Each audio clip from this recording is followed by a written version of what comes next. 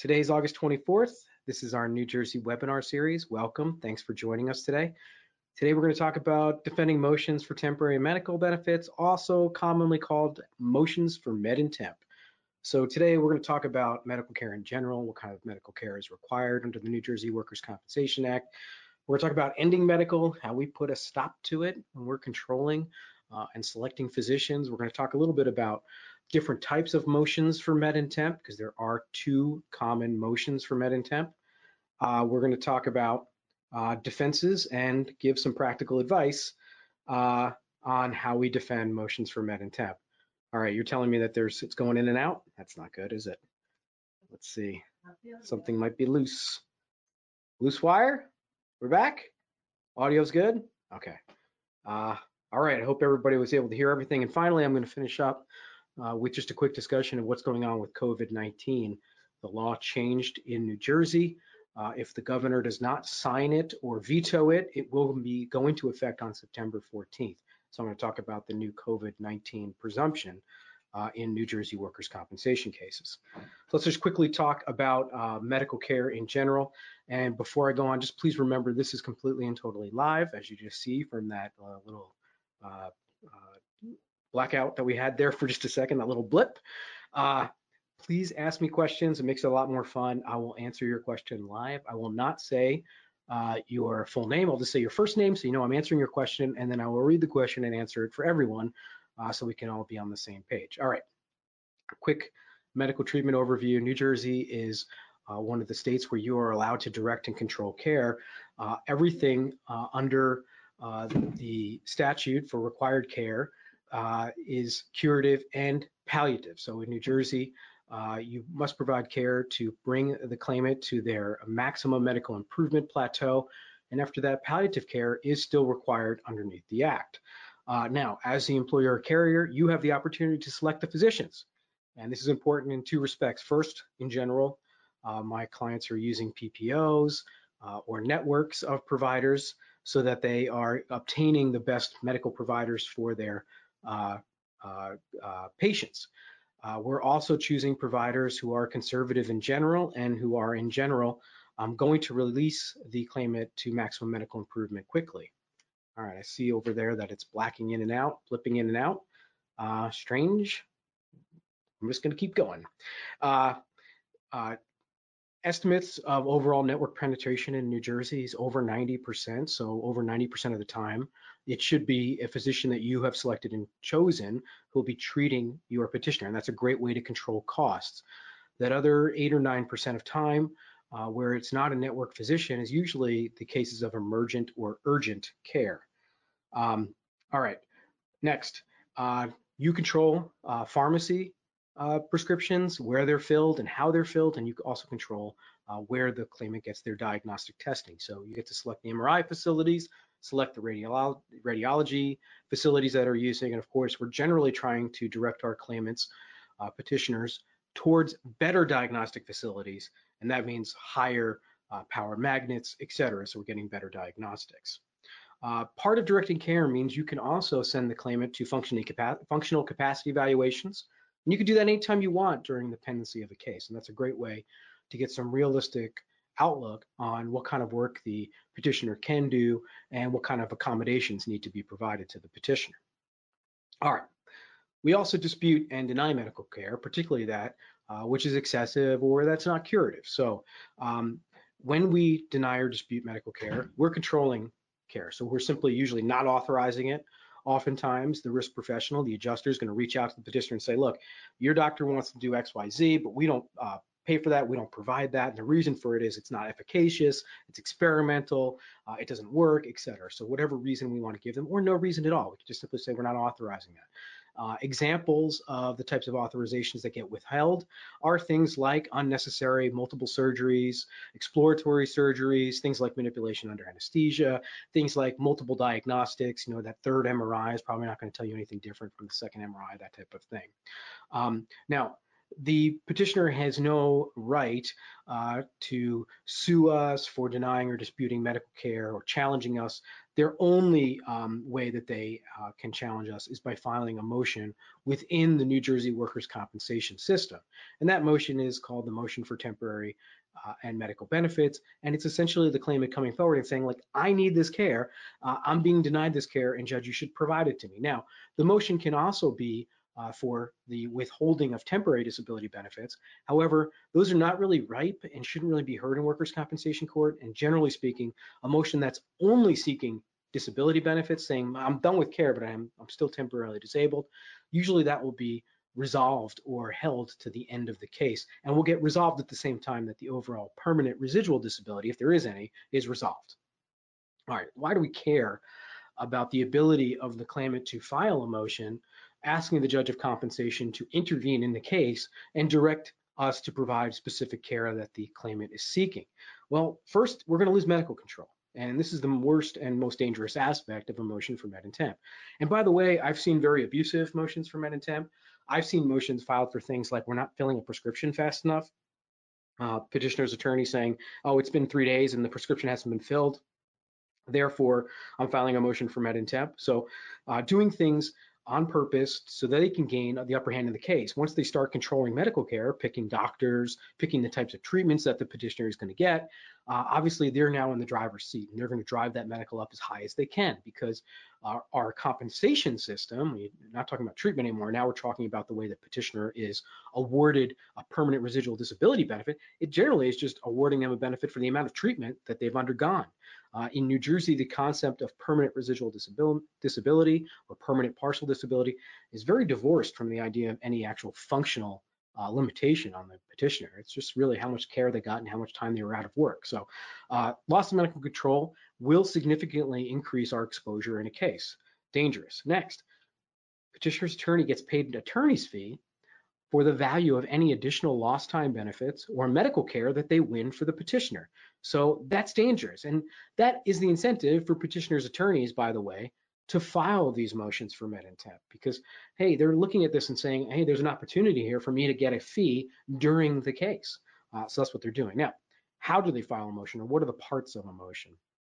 Really, the motions all have to have the same requirements, and the burden is on the petitioner bringing the motion to show that they have satisfied the requirements of the rules and filed a motion which meets those requirements. So the first one is there has to be some sort of notice.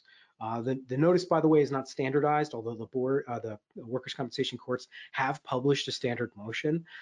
But the notice puts all the parties on notice that, hey, by the way, I'm filing a motion. And if you don't do anything, respondent, it's going to be granted. Second part is an affidavit. Now, the affidavit is very clear as to what it has to state. It has to state that A, the petitioner is seeking some additional medical care. B, that the carrier or respondent or employer was asked to provide that care and refused to do it. And C, that if the petitioner doesn't get that medical care, they're going to be worse off. So that the care has to be curative. It has to be something that's going to actually cure, help, soothe, diminish, or palliate the petitioner's complaints. There has to be an included medical report, and these can be pretty net, actually, but there needs to be some medical report in there from some doctor saying, I want to do X, and that could be, by the way, diagnostic, that could be physical therapy, that could be surgery, it could be anything, really, but there needs to be a note in there from a doctor saying, I want to provide X care. Those are the parts of the motion that have to be brought. Now, the procedure on a motion for med in temp. First, the motion's filed. Within 21 days, we have to respond and file an answer. By the way, if you don't file an answer within that time period, you may waive your right to defend the motion. So that's a very important time period. The time to file an answer to a claim petition, so the beginning of a case, the original complaint, is 30 days. But the time to file an answer to a motion for med in temp is 21 days. We've got to keep that in mind. Next, within 30 days, the case will be listed for a proceeding before the judge of compensation, and we must get our IME done before then. Next, within 35 days, that IME report has to be received. And generally speaking, we're going to have a conference with the judge or a trial on that issue. So it's a very short period of time. But in reality, it's almost impossible to get an IME or get a second opinion within that 30-day period. And so that 30-day period is almost always relaxed and extended. And also, generally, we'll have a conference with the judge of compensation after the motion is filed, but before there are any litigation proceedings, where all the parties will come and sit down and generally talk about that motion. Now, interestingly, the workers' compensation courts in New Jersey have been closed to any kinds of live court proceedings since March 16th. Okay, so we're now in our solidly 5 months, going on 6 months of the courts being closed. However, the judges are, by way of telephone conference or video chat, handling settlements, and they are handling motions for med in temp and conferencing them, because these are considered by the workers' compensation courts throughout the state as high priority or high urgency matters. And so for that reason, these do get the attention of the judge, and they do get the input of the judge. Now, as you can imagine, typically when the petitioner comes to court and says, I want XYZ medical care, the bias of the judge is generally to say, hey, let's just provide it to them. Let's let that happen. In general, we need to be very well prepared in order to dispute that, because really, when the petitioner is requesting additional care, in general, the judge is going to be very sympathetic to that position. So we need to be ready to respond. Now, when there is a trial on medical benefits, and oftentimes we will try a motion for med in temp within the case, and we're not trying the whole case. We're not trying the amount of permanent residual disability. We're not dismissing the case. We're not seeking a judgment. We're just trying the case on the issue of, is this medical care necessary? And oftentimes we look at the medical care and you say, well, look, they're looking for 12 more physical therapy visits. Why don't we just authorize 3 or 4, see if that does better? And that way we sort of compromise or resolve them. But where the petitioner is seeking something like a surgery or other invasive care, I'm thinking of things like multi-level lumbar fusions or cervical fusions that we know are going to lead to more and more problems in the case, and more exposure in the case. Those are the times when we look at them and say, you know, this is worth a trial. We need to dispute this. We need to win on this, because the medical care may worsen, certainly won't improve the claimant, and we can make those statements based on our empirical or anecdotal observations. And also cases where the claimant is resisting being found at maximum medical improvement for a long period of time by seeking more and more medical opinions or trying to shoehorn more body parts into the case. So those are the contexts in which we're actually going to have a trial on a motion for med in temp. So the petitioner testifies first. Then we're allowed to bring any fact witnesses we want to dispute. In general, there are not fact witnesses in a motion for med in temp defense. Typically, the petitioner, when they're testifying, the only real questions we're going to ask them are, look, you're seeking XYZ treatment, and sometimes this treatment can be quite invasive. It could be surgical. And it's important that we get the petitioner on the record saying, yeah, if you approve this treatment, I'm actually going to get it.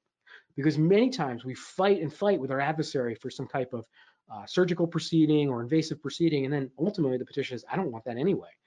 So, you know, we want to get them on the record saying, you know, I don't want to actually have the treatment that they're seeking. The petitioner then presents their own medical witness. Most times, this is going to be the treating doctor saying, yep, this is a failed laminectomy and I need to do it again, or I need to do some other type of procedure. I need to do a fusion at this point, or I want to do something experimental. So we're needing that petitioner's treating doctor to testify. In weak cases, the petitioner will not have a treating doctor testify, and instead it will be some IME doctor that they've hired to give their opinion that they need more medical care. After the petitioner's medical witnesses testify, then our expert or our second opinion or evaluating physician will testify on our behalf. So those are the steps of the case. Next, the Workers' Compensation Court also has something called an emergent motion. And the emergent motion is really meant to address situations in which the petitioner does not get this treatment now. They will be permanently and perhaps mortally harmed. In that case, we have only 5 days to respond to the emergent motion. The emergent motion, by the way, requires the petitioner's affidavit or statement that if I don't get this treatment right now, I'm going to die or be permanently harmed. And so it's a very high threshold. We then file an answer. We have a conference with the judge of compensation within 5 days of filing, or 10 days from 5 days of answer or 10 days of filing. So very quickly, usually the same week.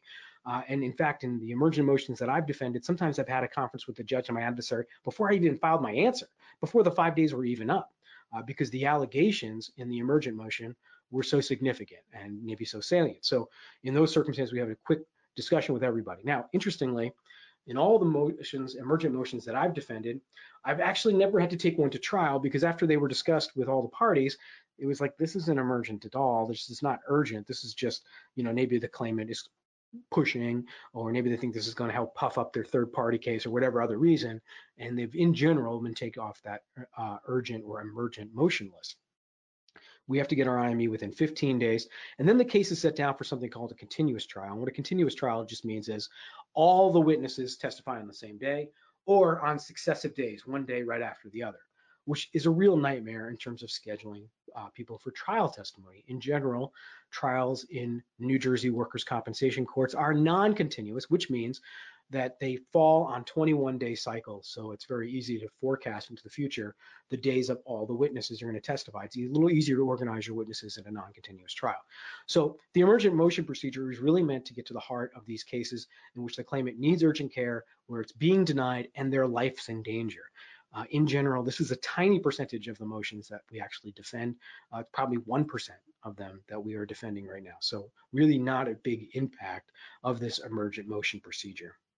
All right, how do we defend motions? Well, there are many ways, but I'm going to talk about the best and strongest methods. First is a focus on the rules.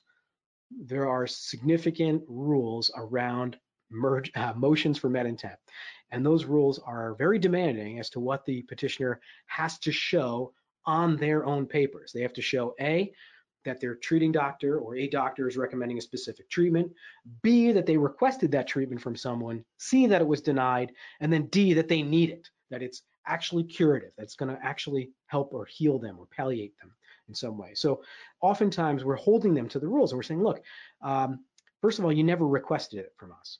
And that's come up in the context of the cases where the petitioner has been prescribed a medication and then they didn't get it filled within 3 days, or the respondent didn't immediately get it scheduled, for example, a diagnostic test, and they go and file a motion. That motion's defective if they haven't first said, hey, remember us?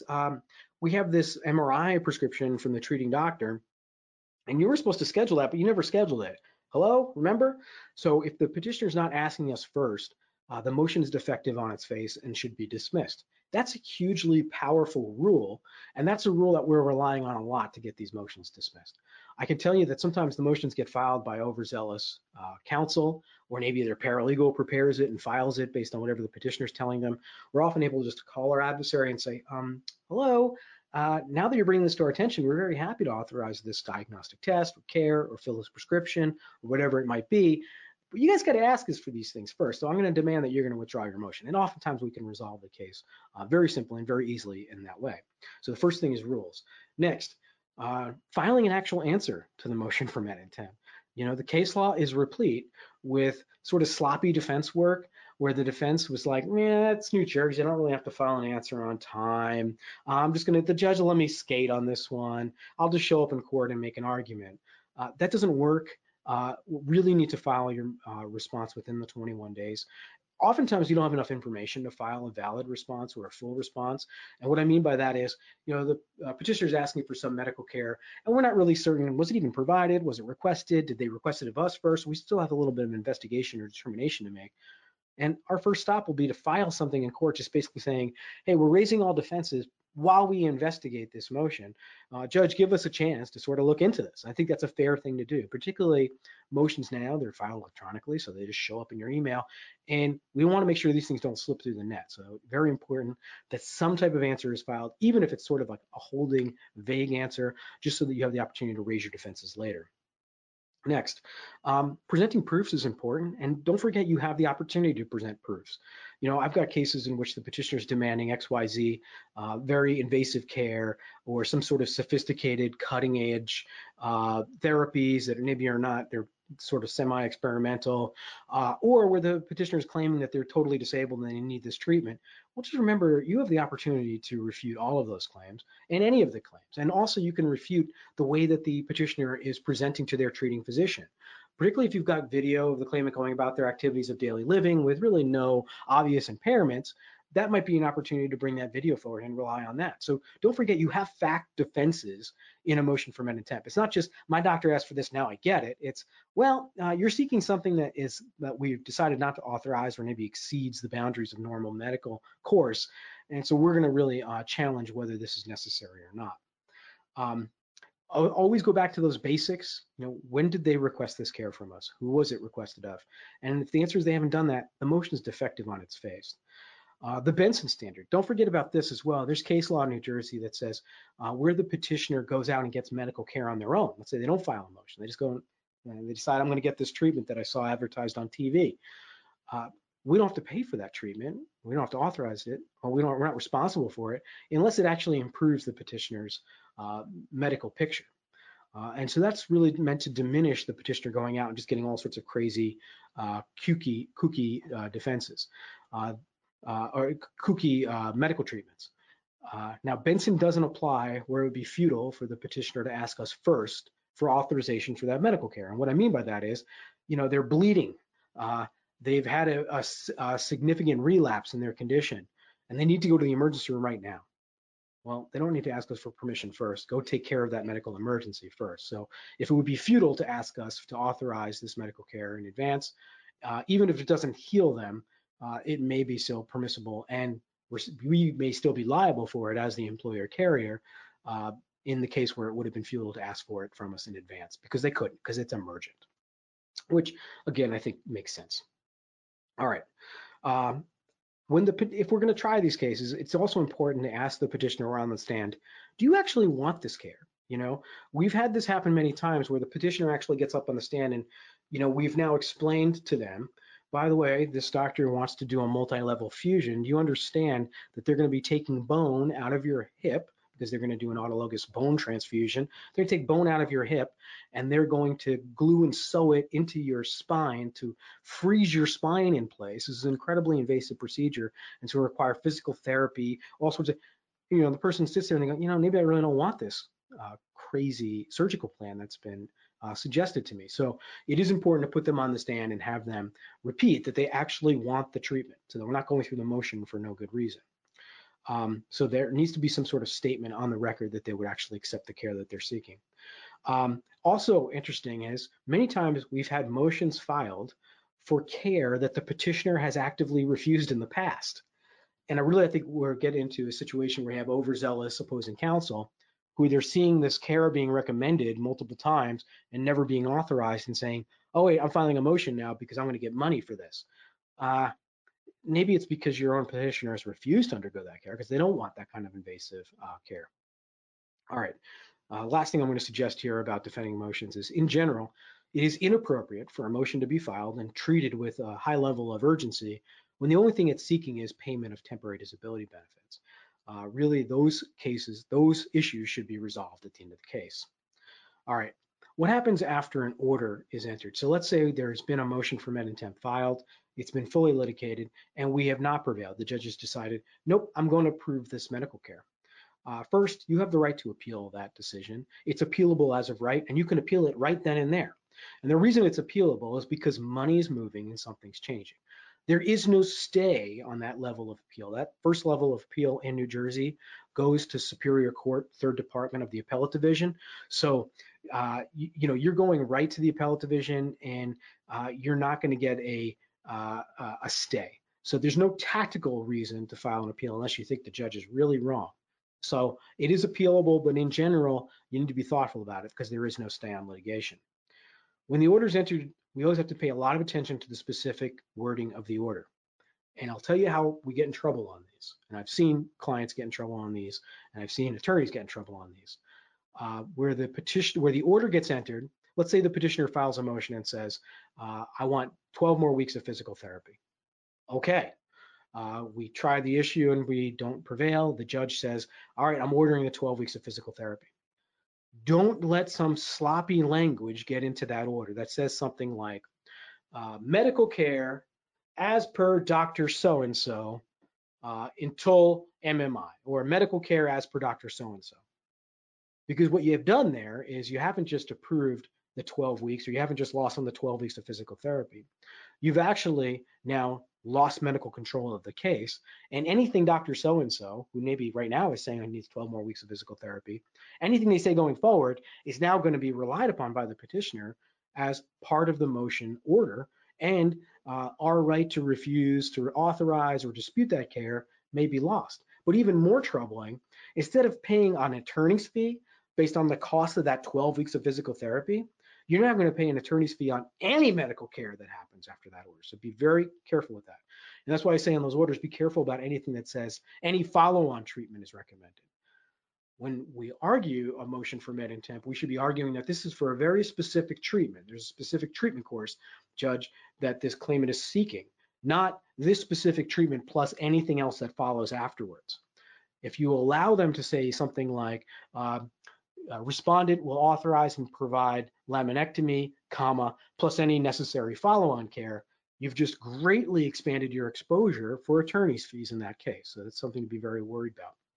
Also, oftentimes the judge will say, I'm not going to add a fee onto this just yet, gentlemen or ladies. I'm going to say fee to abide, meaning we'll figure out later exactly how much medical care was authorized and provided under this order, and then we'll figure out later how much the counsel's fee, remember opposing counsel gets paid a counsel's fee on the amount of medical treatment and lost time they win for the petitioner. Again, that's their incentive to file lots of these motions. The fee to abide is a very dangerous thing because really what you're going to end up with at the end of the case, a new argument where petitioner's counsel is going to say, well, I'm due a fee on the permanent residual disability.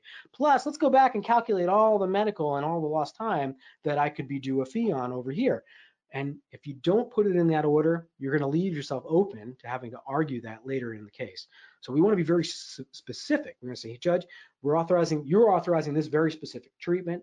Here's what the estimated cost of that is, Judge. This is what it's limited to. Let's do the fee right now. As you can imagine, opposing counsel doesn't like it when we try to limit their fee to what a specified specific amount early in the case. They'd much be happier trying to figure out 6 months from now or a year from now later on when everybody's lost track of what exact care was described under that order. All right, so that's a little bit about defending motions for med in temp. Let me just give everybody a quick COVID-19 update. New Jersey on July 31, 2020 the Assembly did pass the Senate's bill, that's S-2380, which creates a presumption in favor of essential workers who claim that they obtained or were infected with COVID-19. This creates a rebuttable presumption, which means it's up to us to show that there is some other place that they actually contracted the condition, and that's defined in the new statute itself. It is currently unsigned by Governor Murphy of New Jersey. It is on his desk for signature. The law in New Jersey is if a bill remains unsigned for 45 days, it becomes law on the 45th day, which means September 14, 2020, this bill would become law. And again, it would create a rebuttable presumption in favor of all essential workers that contracted COVID-19, that they did contract it through work.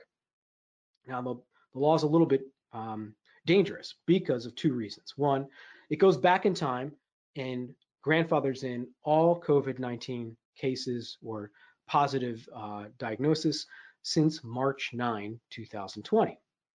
So it goes all the way back really to the beginning of the panic and would allow anybody who had any of these conditions to bring the claim now. The second reason it's dangerous is because it says first responders, medical employees, and quote, anybody else who has been deemed essential by a governor's order. Well, the governor's had over 70 orders finding nearly every single occupation and profession, every single job and every single industry essential, with very, very narrow exceptions. So far, they haven't made gym facilities or gyms essential employees, but essentially everybody else has been deemed an essential employee. There have been about 70 subsequent executive orders after March 2020, and each one of them has repeated the list of essential workers and added a few more. And the list has gone on, and it's pretty much every single employment in the state of New Jersey. To defend these cases, we're going to need to know, did the person actually work anytime after March 9, 2020? When were they diagnosed? Were they essential? And is there any other way we can defend them, defend the presumption? So we're going to be looking at, is a family member ill? Do you have a second job that you're working at? We're discovering that a number of the cases that we're currently defending involve employees that have co-employment somewhere else. So we're going to be able to look for apportionment or at least point to another employee. So this law will take effect September 14th if nothing happens. Now, the governor can still veto it. He can conditionally veto it, and he can sign it.